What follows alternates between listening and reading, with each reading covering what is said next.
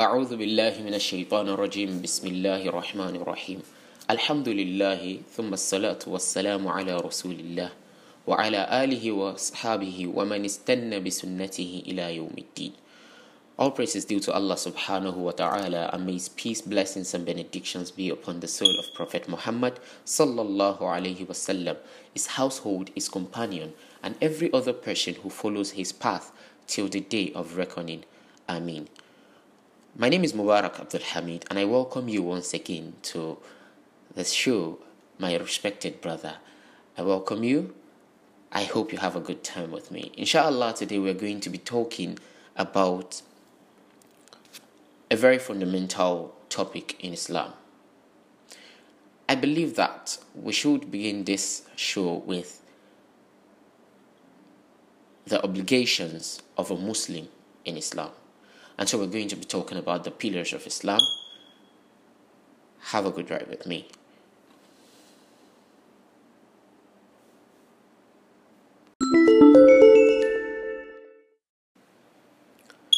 Welcome back. The pillars of Islam are actually the spiritual obligations that a Muslim is expected to assume. When you call yourself a Muslim, you're expected to not be found wanting of doing these things, right?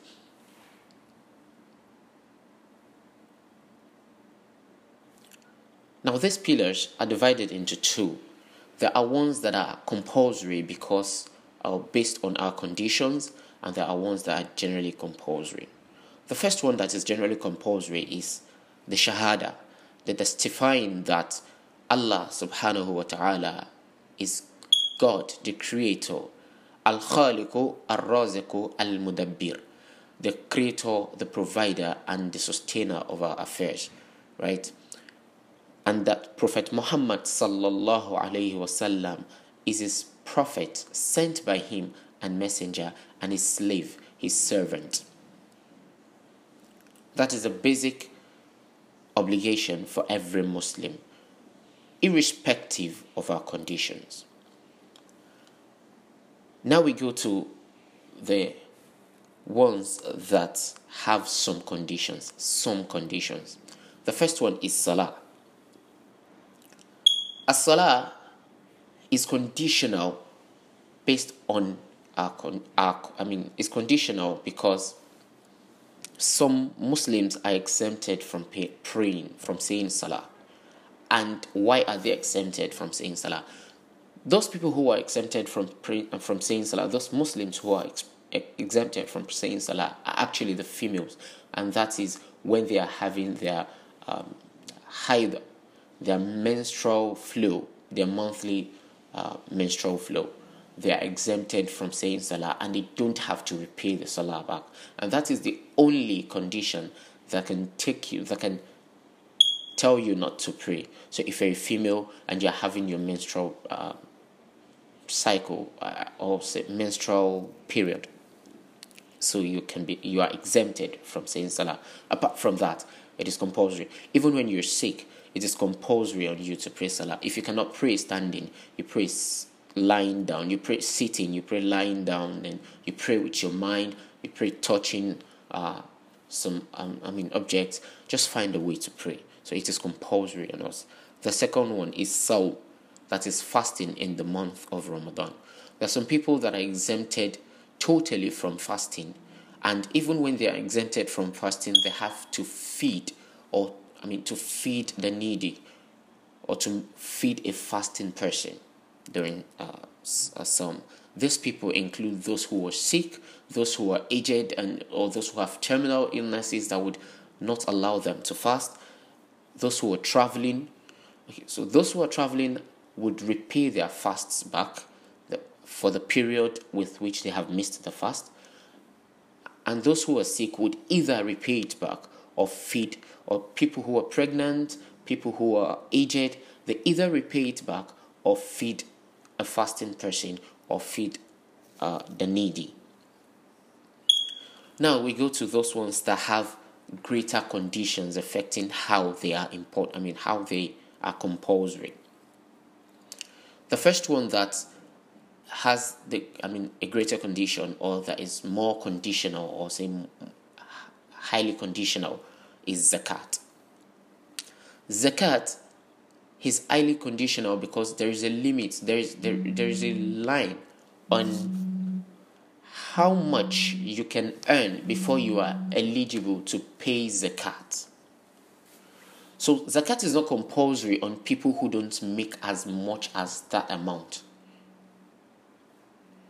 And then Hajj is very conditional because Allah says that for those who have the capacity.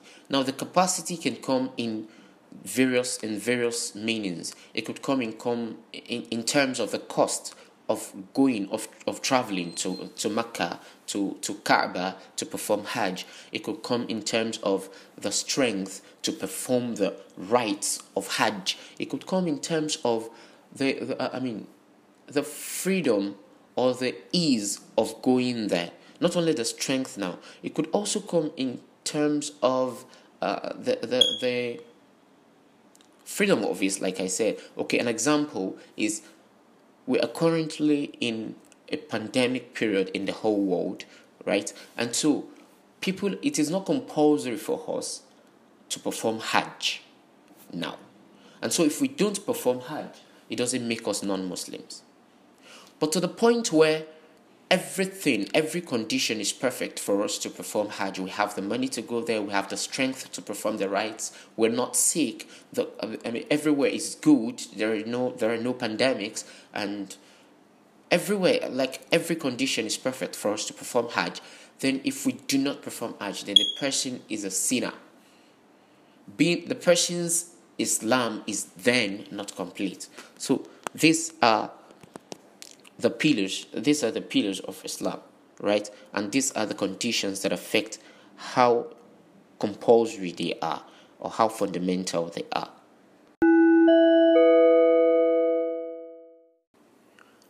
The first pillar of Islam, ash-shahada, means testifying that there is no God worthy of worship except Allah subhanahu wa ta'ala, and that Muhammad sallallahu alayhi wasallam is his servant, prophet and messenger. But it goes beyond saying it with our mouth. It goes into getting it into our hearts, believing it into our hearts. Now, it's an action of both the mind, the body, and the limbs. It's an action of both the mind and the limbs. Allah tells us more about this in Surah Al-Hujurat, verse 14. That is Quran 49, verse 14. When Allah says, قالت الأعراب آمنا قل لم تؤمنوا ولكن قولوا أسلمنا ولما يدخل الإيمان في قلوبكم وإن تطيعوا الله ورسوله لا يلتكم من أعمالكم شيئا إن الله غفور رحيم. And Allah says that the Bedouins say, we believe, O Prophet. Say to them, you do not believe. You should rather say, we have submitted, for belief has not entered your hearts. Now here we understand that it is important for the belief to enter into our hearts and not just on our mouths or on our tongues rather. So it is important for the belief that there is no God worthy to be worshipped except Allah, and that Prophet Muhammad is his messenger, to get into our heart. And when it gets into our heart, it affects everything we do. It affects everything we do. That is it. And without this first pillar, that is a shahada, it means that every other thing that we do with the hopes of getting reward spiritually is in vain. Because without a shahada, a shahada is one fundamental requirement for everything we do, for the acceptance of every spiritual deed we do in the hopes of getting reward from Allah subhanahu wa ta'ala. Now, shahada goes into smaller or subcategories, smaller things that build it up. Shahada is built up by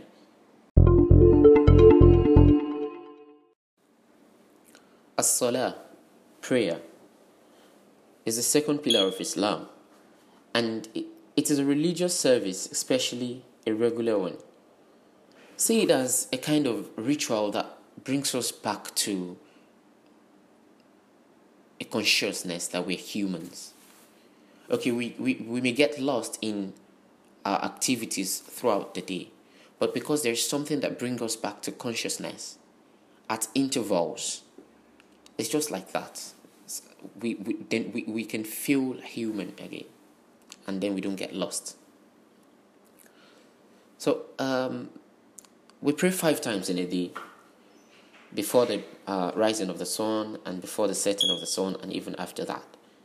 So there are different, Allah says in the Quran in so many places, but I'm going to just talk about Surah An-Nisa, the 4th chapter of the Quran, in verse 103.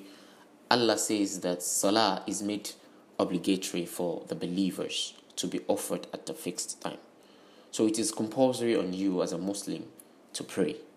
Now you say, okay, I am so busy at my workplace and I cannot pray. Can I pray everything at once? No, you cannot. They each have fixed time.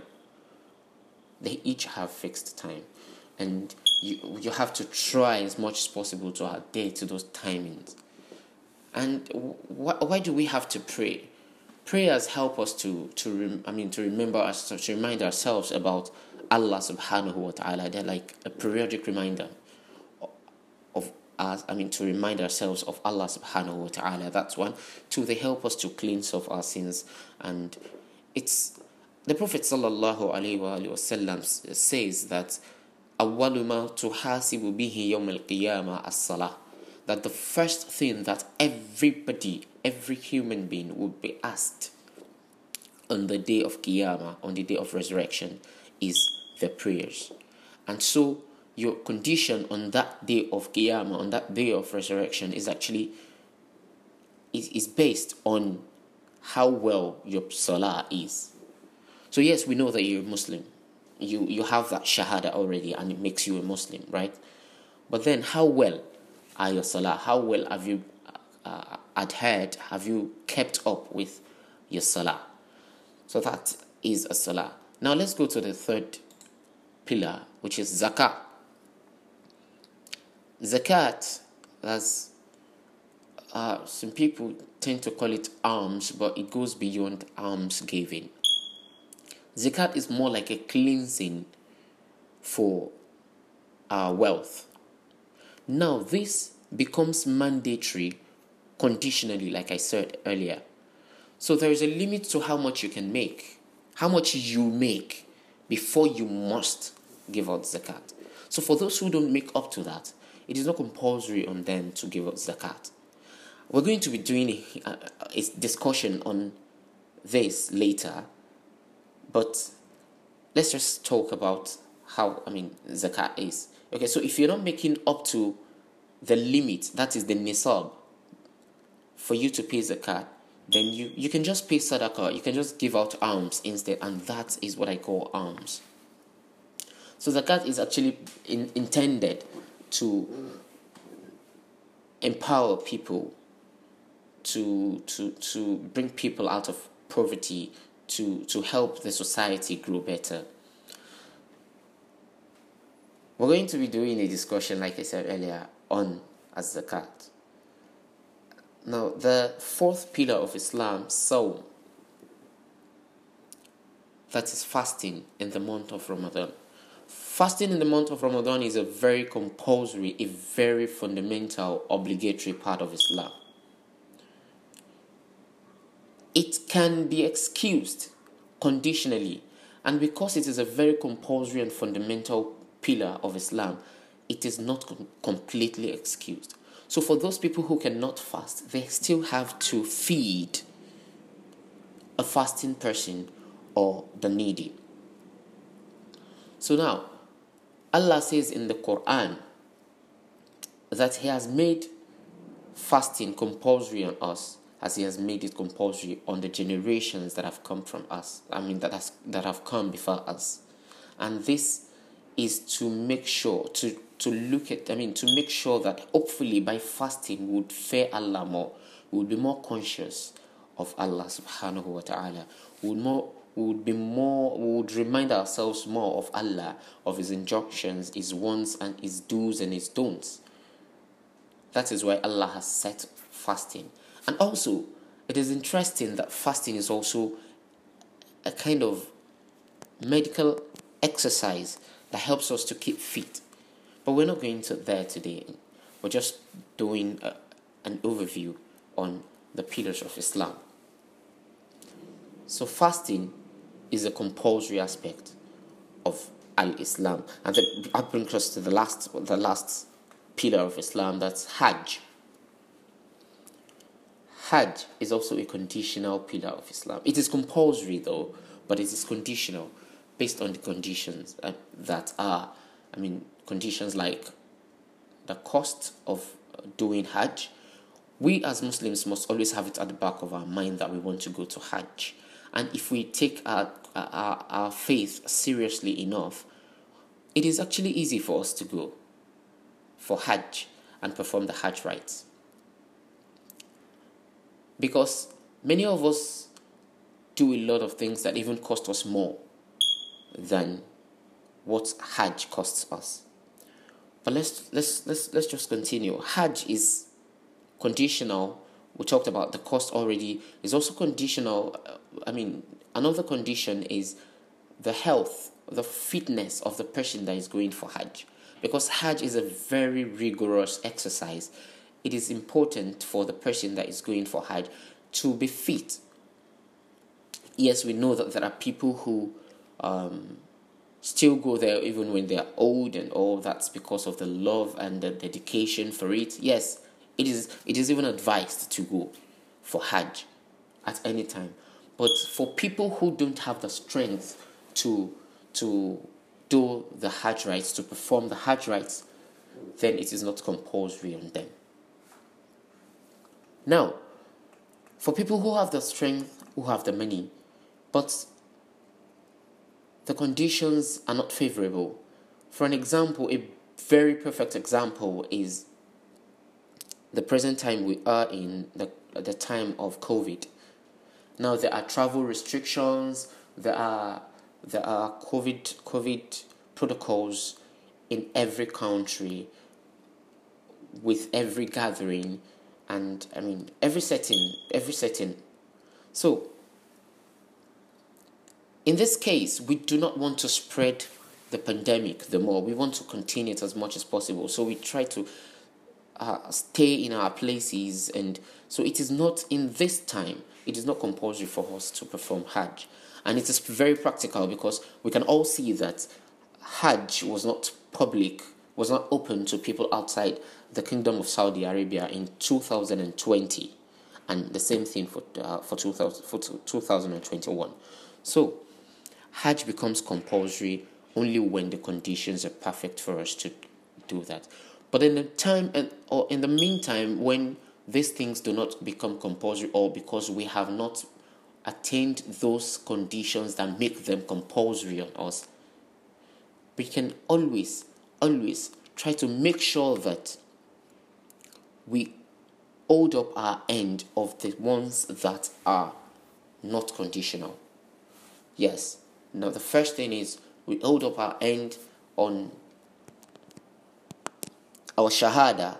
We look at, okay, how do I make my faith better, my iman? How do I make it better?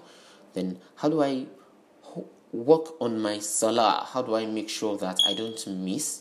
How do I make sure that I pray them at the right time? How do I make sure that I pray them perfectly? How do I make sure that I learn how to pray better? How do I make sure that I do the non-obligatory salah prayers, that's the nawafil? How do I make sure that I wake up in the middle of the night to pray nawafil? So we can hold up our ends of these parts that we have the capacity to do. Now, we can hold up our end of making our fasting better preparing for fasting, making our fasting better, making people around us enjoy fasting, feeding a fasting person. These are things that help us to build our iman, to build our reward repository, I like to call it, so that even when we don't have the capacity to pay zakat now, possibly or probably, even when we don't have the capacity to pay zakat now, even when we don't have the capacity to go for Hajj now, we have a pandemic, we can always do all these other things.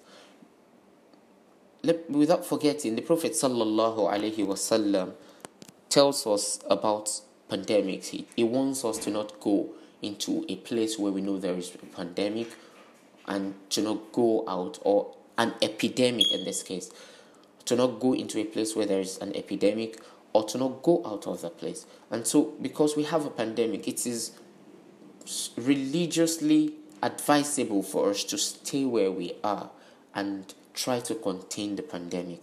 So we cannot go for Hajj now, but we can increase our prayers, our non-obligatory prayers. We can perfect our obligatory prayers. We can make sure that work does not take our time and we forget our prayers. We can make sure we read more, we learn more about our faith, and try to make our feet firmer on the path of Al-Islam. May Allah make our feet firmer on the path of Al-Islam.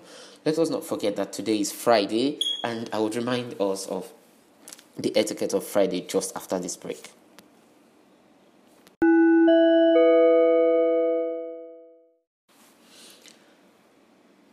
Alhamdulillah, we have looked at the pillars of Islam, and we have seen that even when we cannot do some of them because the conditions may not be perfect for us right now, it is important for us to try to make the ones we can do, try to perfect them and make them better, and get the best out of them. So that's a very important take home from this. And we're going to be expanding each of these pillars of Islam as we move on in the program, inshallah. So like I said, I'm going to remind us of the etiquette of Yawm al-Jum'ah. That's going to be a weekly thing so that we don't forget. Now, on Jum'ah, the Prophet has advised us to pray our Salatul Subhi, of course, every day, pray our Salatul Fajr in congregation. Then we take our spiritual bath. That's Al-Ghusl. It is important for us to learn how to do that. Maybe we're going to take that on this show. We're going to take that on this show very soon, inshallah. So we take our spiritual bath, that is ghusl. Then we wear the best of our garments, be in the best of your clothes on a Friday. For males, you should wear your perfumes and go to the mosque as early as possible. For females, you can wear as much as possible of your jewelries, your gold, your silver. Men are actually not allowed to wear gold, but females are allowed to wear gold. Females are not allowed to wear perfumes outside their homes, but males are allowed to wear perfumes outside their homes. So it's kind of a balance, right? It's kind of a balance. So females, you can wear as much as possible of your jewelries, but of course, cover them. So, and if you want to go to the masjid as well, you should go to the masjid and try as much as possible. Let us try as much as possible to get to the masjid as early as possible. Sit as close as possible to the imam. Listen attentively to the khutbah, that is the sermon before the prayer, and then concentrate. You don't say tasbih while the khutbah is going on. You don't talk while the khutbah is going on. It is very important for us to concentrate. While the imam is giving the khutbah, and then after salah, we say a lot of salawat upon the soul of the Prophet sallallahu alaihi wasallam, and we remember to pray for ourselves. Very, very important.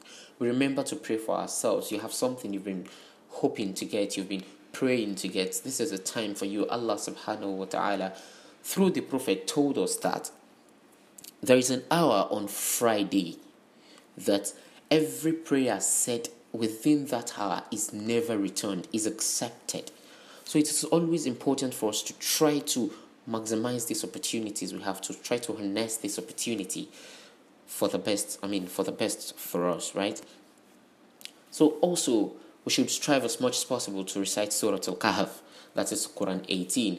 We're going to talk about Surah Al-Kahf and the lessons from it in some of the subsequent shows, inshallah. So we should try as much as possible to recite Surah Al-Kahf, send a lot of salawats upon the soul of Prophet Muhammad sallallahu alaihi wasallam. So may Allah accept our Jum'ah from us. May Allah make us better Muslims. May Allah make our feet firm in Al-Islam. Till next time that I come your way, my name is Mubarak Abdul Hamid, your brother, on my respected brother.